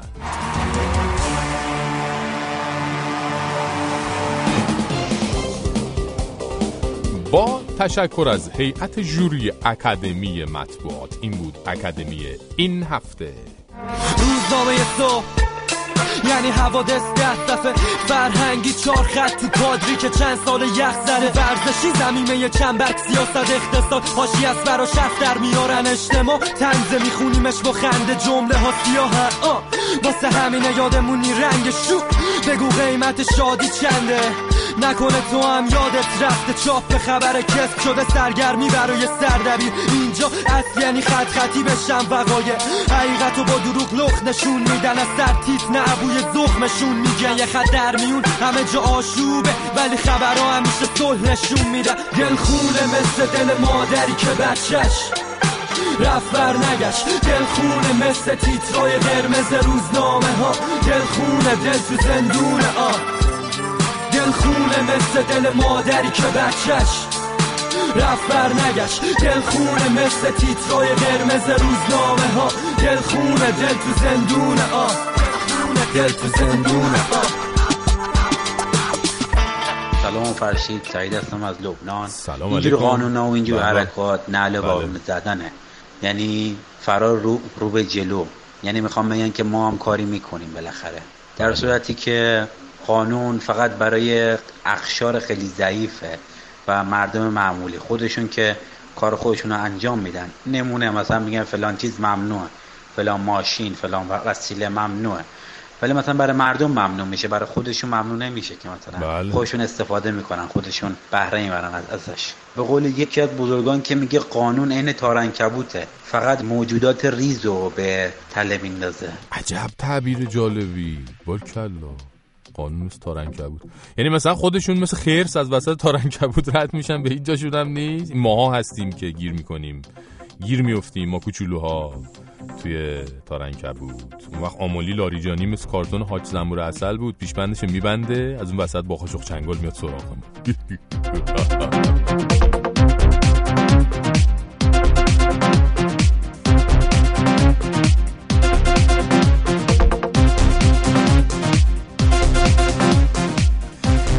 به حمدالله کشور ما بعد از اون همه اعتراض و اعتصاب کارگران مملکت برای رسیدن به حقوقشون داره وارد عرصه‌های جدیدی در این زمینه میشه. الان خبر رسیده کارگرای بازنشسته زمزم گرگان به جای سنوات یا همون پاداش بازنشستگیشون نوشابه دریافت میکنن. آقا یعنی چی؟ نوشابه در کارگرای بازنشسته زمزم به جای سنواتشون نوشابه میدن بهشون تا در سطح شهر به امر شریف نوشابه فروشی بپردازن. دیگه از این بهتر چیه آخه؟ قدیما ما فکر می‌کردیم نوشابه کارکرد ثانویه‌اش فقط تو کهریزک اونوراست که خودش رو نشون میده، اونم در جهت اینکه جوانان وطن قشنگ متوجه رأفت و الفت نظام مقدس قرار بگیرن. اما تو نگو الان دیگه نوشابه کاربردهای خیلی متعددی پیدا کرد تو کشور.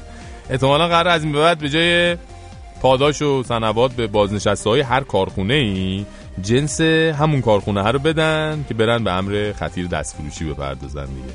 یعنی اگه یه نفر مثلا کارگر چه میدونم کارخونه دوخت لباس زیرم باشه، میان جای پاداش چند تا گونی شورت میدن بهش، میگن برو تو ساعت شب بفروش. احتمالاً اینجوریه. یعنی بعد مدیران کشور هم حقوق و مزایا و پاداشاشون اینجوری میگیرن یا نه مال اونا به دلار بهشون میدن؟ یه وقت خدای نکرده نوسانات بازار ارز اعصابشون خط خطی نکنه. خانم بچه‌هام که معمولا خارجن یه وقت اذیت نشن، میگن اینجوریه. بیایید تصور کنید که حقوق مزایای مدیران رو می‌خواستن بر اساس سطح مدیریت و توانشون به صورت جنسی پرداخت کنن، چی میشد؟ من سخته یه مقدار بخوام، ولی مؤدبانه ترین چیزی که میتونم بگم اینی که مثلا چغندر بارشون کنن ببرن مصرف کنن. دیگه بی‌ادبیاشو شرمندم دست رسانه دستمون بسته. خودتون تو خونه بچه‌ها رو دور کنید، یه لیست تهیه کنید بفرستید برای سازمان برنامه بودجه، دیگه خودشون لحاظ کنن دیگه.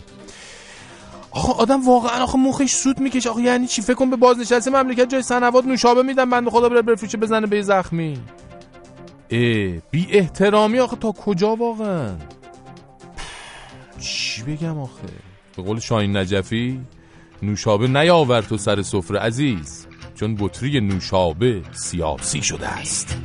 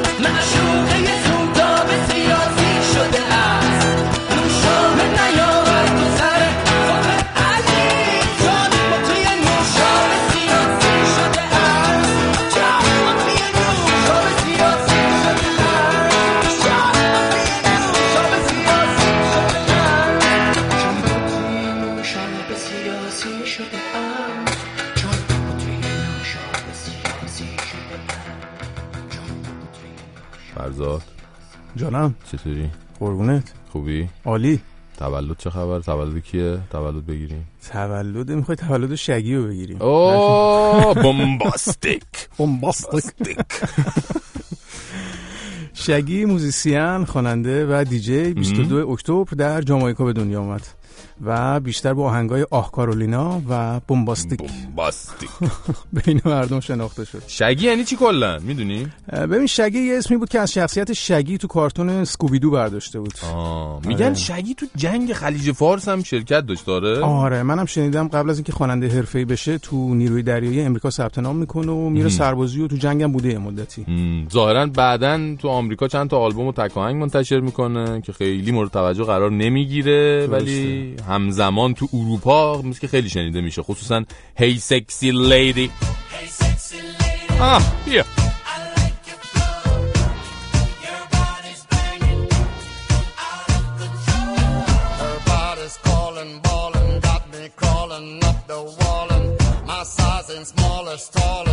Her glimpse, her clothes be falling.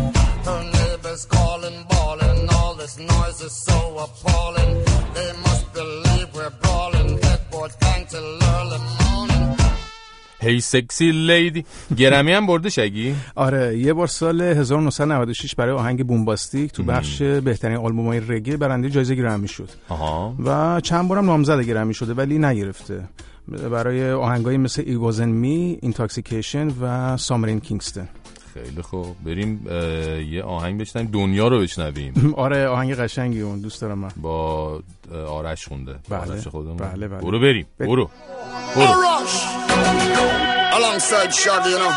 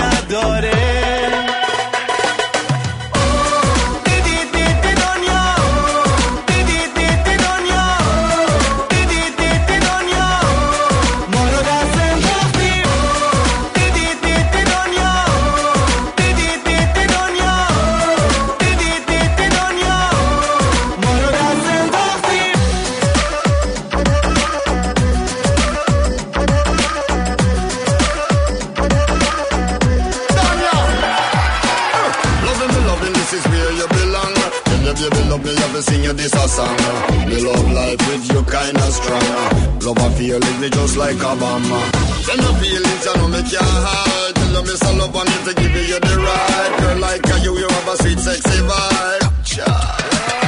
Come on.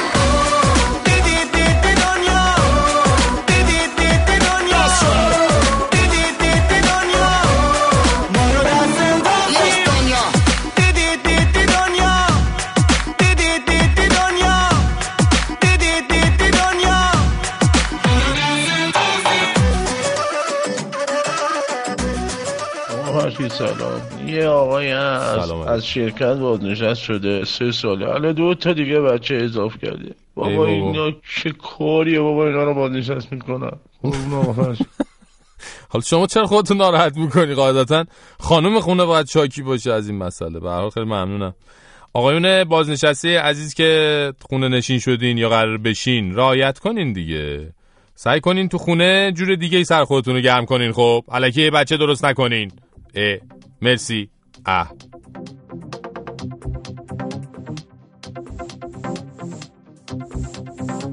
و اما برو بریم با جلال. بله آقا جلال، مسائل وکالت قرار محضر رو کی بذاریم؟ البته شما به عنوان یک وکیل باید سعی کنید ما رو آشتی بدین فکر میکنم. بله، کار وکیل حل و فصل مشکلات. فصل هم که میدونیم یعنی جدایی هم همیشه بد نیست، مثل جدایی پنبه و آتیش، مثل جدایی عسل و خربزه.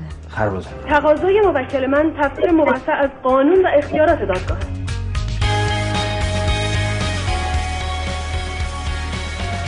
خب دکتر پروفسور مهندس جلال سعیدی ربات صلیبی پاره کردن، در استودیو نداریمشون، در منزل تشریف دارن. سلام علیکم. سلام علیکم، حال شما چطور؟ 1 2 3 بله صدای شما واضح میاد. الان بر فراز آنتن یعنی رباتت چطوره؟ آره سلام میرسونه دیگه نیست ولی خب حالا از اون باقی موندهش سلامی میاد. آره خب جات خالیه خلاصه دیگه. قربون شما برم. چه خبر؟ خانم وکیل چه گفته، چیکار کرده؟ خانم وکیلم والا من گفتم در غیبت هم یه چند تا مورد خوب دیدم، گفتم که حیفه بیات میشه تا من برگردم.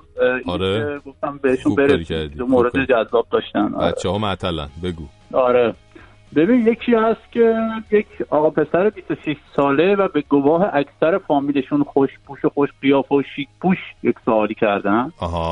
ایشون گفتن در یک مهمانی با دختر خانم مجرد 40 ساله ثروتمندی آشنا شدم که در یک نگاه عاشق و شیفته من شد. اون عاشق و شیفته من شد. چقدر خوب. آره خانم عاشق و شیفته 40 ساله، عاشق 26 ساله آقای 26 ساله خوشتیپ و اینا. و بیشون هم خانم همونجا پیشنهاد ازدواج داده و حتی قول داده که برای من زندگی مرفهی فراهم کند و همونجا توقعی نداشته باشه. آره همه اینا همون شب اول. خب آره ببین چی بوده رفیقمون. من هم بعد گفتن که من هم بعد از بررسی زیاد چون دیدم با این ازدواج به آرزوهایم میرسم قبول کردم، اما برای محکم کاری که بعدم برایم دردسر نشود در قراردادی با امضاء شهود ایشان تعهد کرد نفقه من از همه نظر بر عهده ایشان میباشد. کلا قانون عوض کرد. آره کلا همه چی عوض شده و خلاصه ایشون با خوبی خوشی ازدواج کردن و به دلیل عدم نیاز مالی بنده دنبال کار نرفتم. حالا بعد از گذشت چند ماه متاسفانه پدر ایشان که از اول به دلیل جذابیت بیش از حد بنده چشم دیدنم را نداشت، دو هفته پیش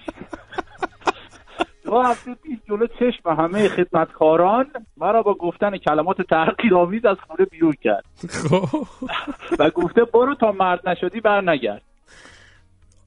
و ایشون این برخورد بهش خیلی گران آمده و گفتن چون همسرم هم طرف پدرش رو گرفته میخوام از ایشان به استناد اون قراردادی که دارم با راهنمایی شما شکایت کنم تا یاد بگیرن با جوان والا شخصیت مردم چنین برخوردی نکنن. چه جوان خوش تیپ و والا شخصیتی به خدا. فقط اصلا یه دفعه مونده تو گلوش گیر کرده، میخواسته اصلا هدفش این بوده که بشینه تو خونه هیچ کاری نکنه.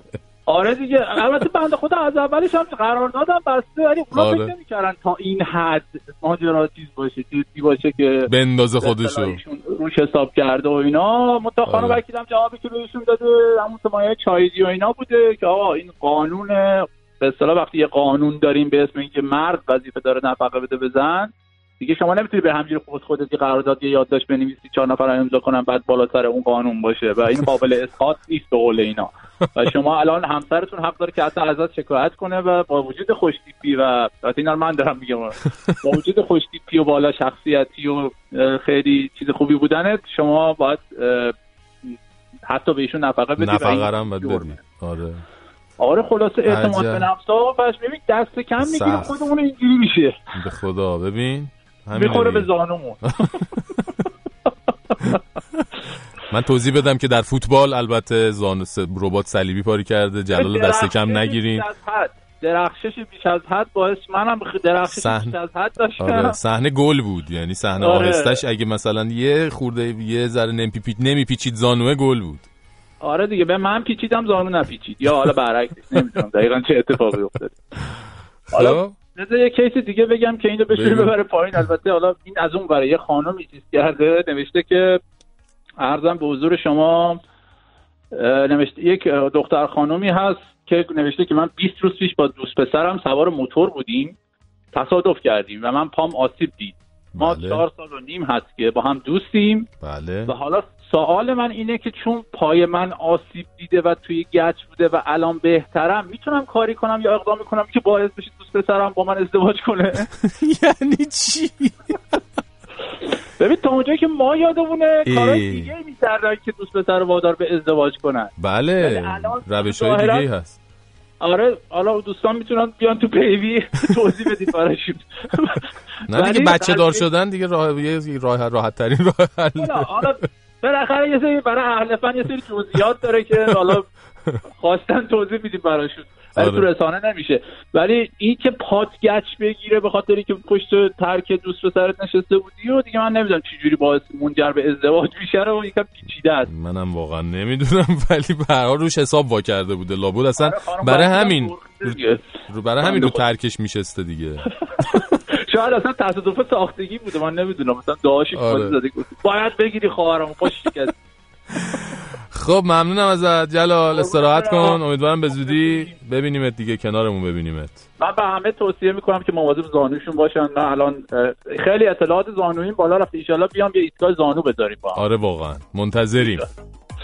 زانو تو خدافظ. خدافظ. سرخ لباتو برق تو چشماتو تنای موهات دلمو زندونیش کردی لابلای موهات بیا که قول میدم با من برسی به آرزوهات خلاص عشقم تو شدی خوب ترین خوبا اسم تو رو ندیدم جفت چشاد پدیدن کنار تو نگام به همه چی عوض شد عاشق ناز خریدن، عقل و خواب و مستی با هم از سرم پریدن.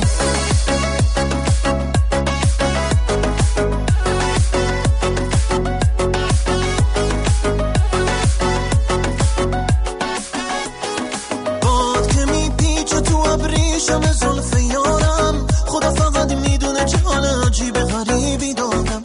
من از همون روزی که عاشق شدم اینه کارم، یه گوشه ای نگاش کنم، دست رو دست بذارم، دست رو دست بذارم. مثل تو رو ندیدم، جفت چشات پدیدن، کنار تو نگام به همه چی عوض شده جدیدن. عاشقم شدیدن، عاشق ناز خریدن، عقل و خواب و مستی با هم از سرم پریدن.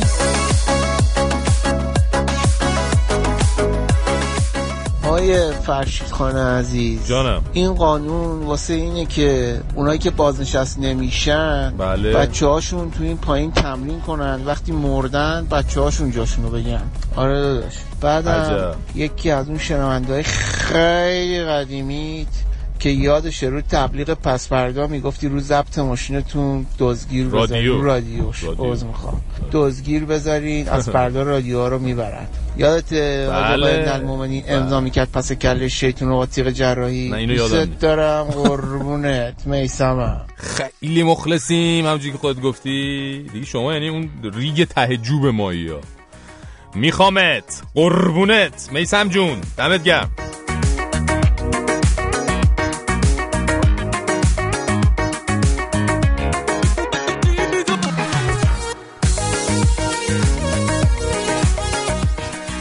دوستان لابلای خبرهای این هفته خبر عجیب غریب هم بود که دلمون نیامد شما رو از فیض شنیدنش محروم کنیم. اونم این که اعلام شد 100 فرزند شهید با مدرک دیپلم و زیر دیپلم تو دستگاه اجرایی استان کوکیلویه و بویر احمد استخدام شدن. اولین سوالی که تو ذهن آدم شکل میگیره اینه که فرزندان شهید تموم نشدن هنوز؟ ما فکر کنیم 30 سال از پایان جنگ گذشته دیگه تموم شدن این عزیزان، ولی ظاهرا هستن هنوز. البته بگذریم از این که حالا این انتخاب اونا نبوده که پدرشون در جنگ کشته بشه، حتما به خاطر از دست دادن پدرشون در جنگ خیلی هم اذیت شدن، ولی خب نظام مقدس هم ظاهرا برای بعضیاشون حسابی سنگ تموم گذاشته، دست بردار هم نیست دیگه. چون جوانایی که پدرشون شهید نشده و غرق در مشکل و بدبختی هستن اگه دست به هر چی بزنن عزیزان نظام مقدس میگه خجالت نمیکشی؟ تحریمی ما محاصره ما، چقدر پرتوقعی شما آخه. همیشه میگن جنگ‌ها انقدر بدبختی و ویرانی دارن تا سالها نتایجشون رو میتونید بین مردم کشور ببینی. این از هم بدبختی هست. حالا تازه این عزیزانی که تو این خبر بهشون اشاره کردیم، یعنی 100 فرزند شهیدی که با مدرک دیپلم و زیر دیپلم توی دستگاه اجرایی استان کوکیلویه بویر احمد استخدام شدن، حداقل اول نکردن از سهمیه شهداشون استفاده کنن برای درسی بخونن، یه لیسانس میسانسی بگیرن، بعد برن استخدام دولتی بشن. یعنی انقدر تشنه خدمت بودن، یه سریاشون دبیرستان هم تمام نکرده رفتن سراغ کار تا منشأ خدمت بشن برای مملکت. واقعا قابل تقدیره. شاید شنیده باشید همین چند روز پیش اعلام شده یه آقایی که سالها رئیس سازمان نظام مهندسی مملکت بوده، تازه معلوم شده همه مدارک تحصیلیش قلابی بوده، همه رو گذاشته بوده سر کار. اینه که حالا شاید این عزیزان دیپلم و هیچلم خانواده شهید همین آقای رئیس سابق نظام مهندسی رو الگوی خودشون قرار دادن و گفتن حالا میریم کار رو شروع میکنیم، بعدش حالا مدرکم خواستیم دیگه، حالا جور میکنیم دیگه، میرسیم به اونجا تازه رئیس میشیم. بله ما مرحوم کردان رو یادتونه دیگه، ایشونو داشتیم با همین دکترا قلابیات و وزارت هم رفت. دست کم نباید گرفت پتانسیل های قلابی کشور رو. کم لطفی میکنین اگه فکر کنین تو مملکت بی‌عدالتیه. نه همه اهل کار زودم میخوان شروع کنن دیگه، اینی که از زنگ تفریح مدرسه یهو بدو میرن سر کار. دستشون هم درد نکنه. فقط مسئولین لطف کنن هر موقع این فرزندان شاهد و رزمنده و آزاده و باقی موارد تموم شدن یه خبر بدن که دیگه باقی مردم هم بتونن بیان سر کار دیگه. خیلی هم ممنون میشیم از اطلاع رسانی شما، ان شاءالله جبران کنیم. جهان بی ساز آشفته است، جهان بی نوت مشخص نیست، فقط موزیک تو بس نیست، خیابون مال هیچ کس نیست، رو تاریکی روی اشیا صدامو میبرم بالا، نمیتونم ببینم که صدای من شده کالا، گلو دردم شبامو گاز میگیرم، تب آواز میگیرم، به دستم ساز میگیرم، گلو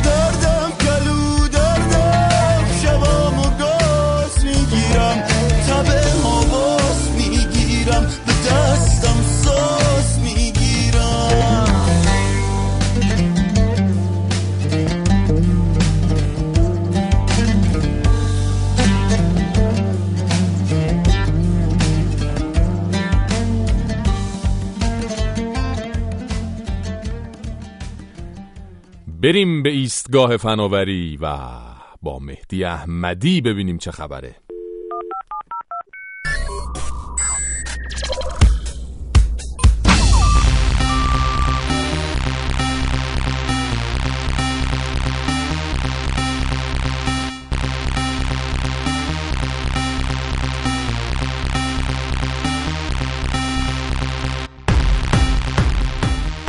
به به به به. سلام علیکم.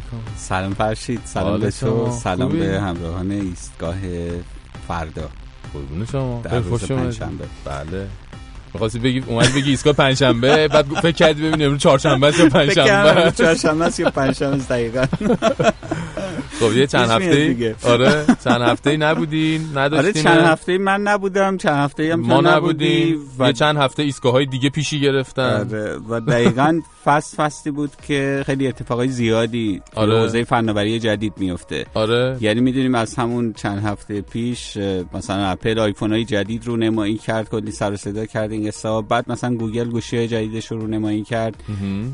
یه عالم از این اتفاقا اینجوری داشتیم که خوب بود بهش میپرداختیم، ولی خب الان خیلی بیش از این که ما بتونیم تو این مجال دربارش حرف بزنیم شنونده‌هامون دربارش شنیدن. آره شنیدن و خیلی‌هاشون دارن سرچ کردن همه رو با هم مقایسه کردن، قیمت‌ها رو همه کارا رو کردن. تو هنوز ولی هم گوشه سوالات من هم آره بابا ما حالا دیگه حالا این یک موضوع، ولی خب موضوعات دیگه هم در جریان بود. مثلا یه چیزی که در یک هفته گذشته سر و صدا کرد این بود که خب توییتر به همراه فیسبوک و گوگل و اینها چند ماه پیش یک سری از اکانت‌های از جمله مرتبط با ایران رو، اون وقت گفته میشد مرتبط با در واقع صدا سیما ایران، رادیو تلویزیون ایران، مسدود کرد و حذف کردن از شبکه خودشون. هم توییتر بود، هم فیسبوک بود، هم مثلا فرض کن که در یوتیوب گوگل این کار رو کرد. چه تعداد بوده حدوداً؟ تعدادش زیاد خب بوده. نکته مهم اینه که هفته پیش توییتر به طور خاص اومد یک گزارش خیلی جامعی با محتوی، یعنی که این گزارش حاوی در واقع توییت هایی است که حذف شدن و چیز شدن منتشر کرد که هنوز این حجم خیلی زیادی هست این اطلاعاتی که در این باره هست و گروه‌های مختلف روش کار میکنن. درسته. اون چیزی که تا الان ما میدونیم اینه که خب این اکانت هایی که توییتر اطلاعاتشون منتشر کرده و مسدود شدن بیشتر مربوط به روسیه و ایران هستن. اطلاعات یعنی یک چیز حدود 10 میلیون توییت که این 10 میلیون توییت شامل مثلا 2-3 میلیون عکس و فیلم و اینا هم هست.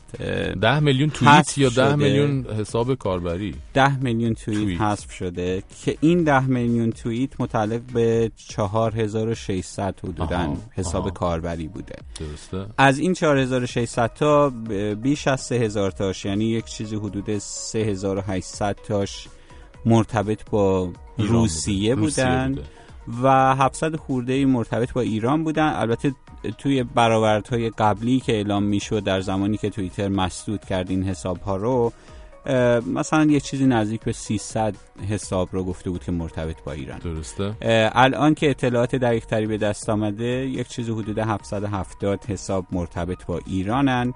کاری که این حساب ها میکردن اینه که به زعم توییتر و کارشناسانی که الان دارن بررسی میکنن این اطلاعاتی رو که توییتر منتشر کرده به طور هماهنگ یعنی سعی میکردن که بر افکار عمومی تاثیر بگذارن.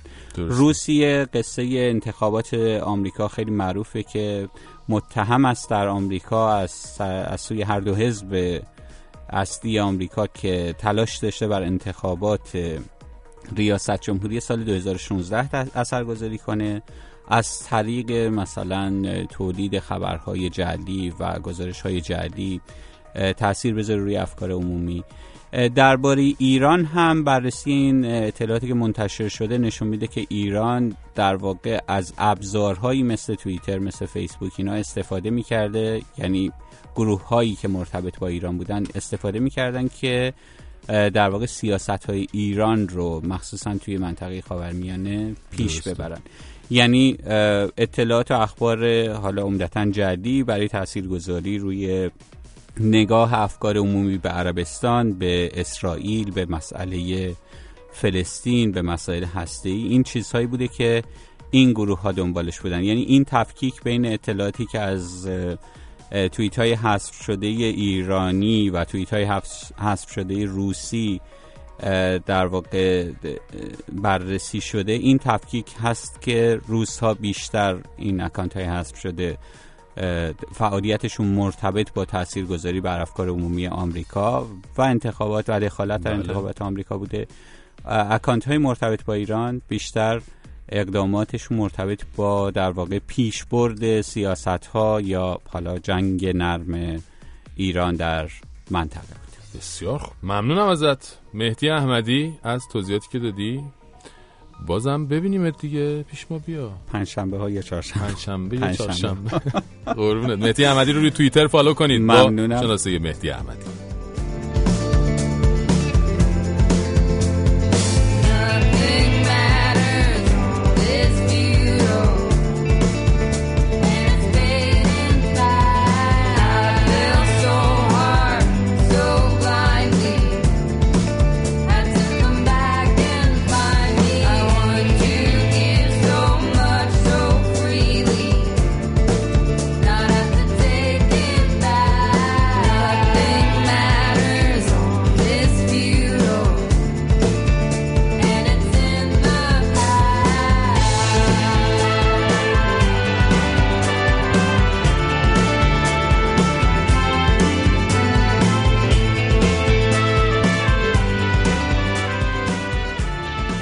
فرضا چه خبر از تولد ایرانی؟ چه خبر؟ تولد ایرانی 7 آبان. تولد احسان خواجه امیری، خواننده و آهنگساز موسیقی پاپه.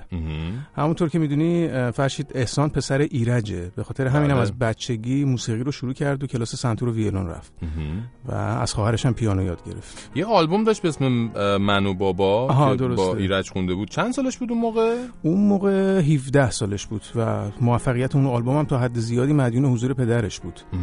تا اینکه برای خوانندگی تو سریال غریبان انتخاب شد. همون ترانه هرچی آرزوی خوبه. دقیقاً آره. که خیلی هم گرفت. بعدش هم 2 آلبوم داد البته، به اسم برای اولین بار و سلام آخر. و اون وسطا هم یه تیتراژ سریال میوه ممنوعه رو خوند که خیلی معروفش کرد. البته کار دیگه‌ای هم داشت که زیاد موفق نبود و نفروخت، مثلا آلبوم فصل تازه. برای سریال در مسیر زاینده رود هم آهنگسازی کرده بود. آره اون دومین کار مشترکش بود با حسن فتحی که قبلا میوه ممنوعه رو ساخته بود. کارهای تلویزیونی زیاد داشته، مثلا ترانه رسمی تیم ملی فوتبال واسه جام جهانی. آره یه کارم خونده بود برای تیتراژ آخر برنامه ماه عسل که تو نظرسنجی تلویزیون به عنوان بهترین قطعه سال انتخاب شد. سال 95 هم که آلبوم 30 سالگی رو منتشر کرد. درسته و آلبومو به همسر و فرزندش تقدیم کرد. خواجه امیری توی این آلبوم بعد از چند سال دوباره با زنده‌یاد افشین یداللهی هم همکاری کرد و میدونی که اینا در گذشته تجربه موفق و چشمگیری هم با هم داشتن. یادم یه بار گفته بود الگوم تو خوانندگی محمد اصفهانیه. آره و گفته بود که نقل به مضمون میکنم که به نظرم کاراش در شأن یک هنرمند واقعیه. همیشه یه سبک شعر رو ادامه داده و تو تلویزیون پلی بک نخونده و هر کاری هم قبول نمیکرده و گفته بود که من پرستیژش رو الگوی کار خودم قرار دادم. بسیار خوب، بریم آهنگ دارم میام پیشت رو گوش کنیم با صدای احسان خواجه امیری. تولدش هم مبارک باشه. مبارک آقا احسان.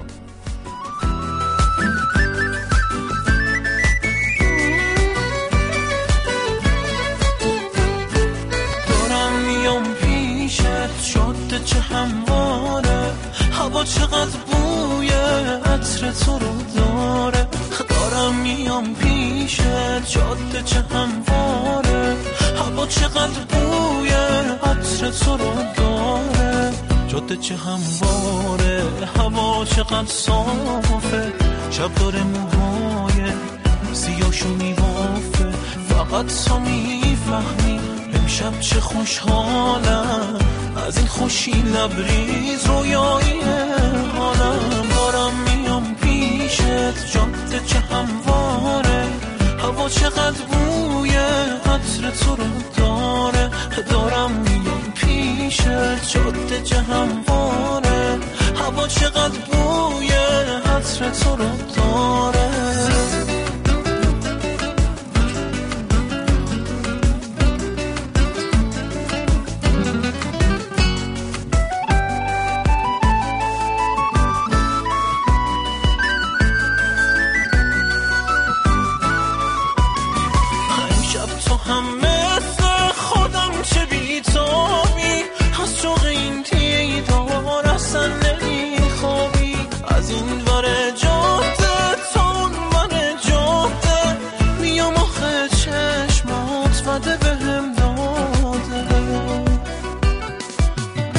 که واسه اسات رفیق دستام میشه دوباره تو عمق نگاه تو جا میشه دارم میام پیشت جاده چه همواره هوا چقدر بوی عطر تو رو داره دارم میام پیشت جاده چه همواره هوا چقدر بوی عطر تو رو داره. خب این ایستگاه هم به آخر رسید و اجازه بدین این لحظه ها رو هم کلام بشیم با شریف آیتی که در غزلی که بوی پایان هم اتفاقا میده اینطور سروده: رفتی و بی تو دلم یک سر طوفانی شد، عاقبت عشق تو یک حسرت پنهانی شد، مثل این شهر که بعد از تو پر از دلتنگی است، چشمهایم لب هر پنجره بارانی شد. سهم من بی تو فقط کنج اتاقی خالی است، دل من در قفس خاطر زندانی شد. دفتر شعر من و شب همه شب ناله و بغض، و ردیف غزلم بی تو پریشانی شد. درد دوری تو مثل سرطان است رفیق، قسمتم آنچه که میدانم و میدانی شد. لب خشکیده خاتون و دل تبدارش، آخر قصه او آه چه پایانی شد. عصر پنجشنبه‌تون دور از پریشانی. تو نبودی من چی کار میکردم با غمی که شونمو میلرزون. تو نبودی کی نجاتم میداد، کی بهم آرامشو میفهمون. تو نبودی لحظه های سخت و با کدوم معجزه سر می کردم، تا کدوم شب پر تنهایی بود، دستای خالی و قلب سردم. چطور میتونی فکر کنی که ممکنه یه روز برم، منی که حتی از خودم به تو پناه میبرم، به تو پناه میبرم. از اون چه فکر میکنی بهش مبتلا ترم، مبتلا ترم. چطور میتونی فکر کنی که ممکنه یه روز برم، منی که حتی از خودم به تو پناه میبرم، به تو پناه میبرم. از اون چه فکر میکنی بهش مبتلا ترم، مبتلا ترم.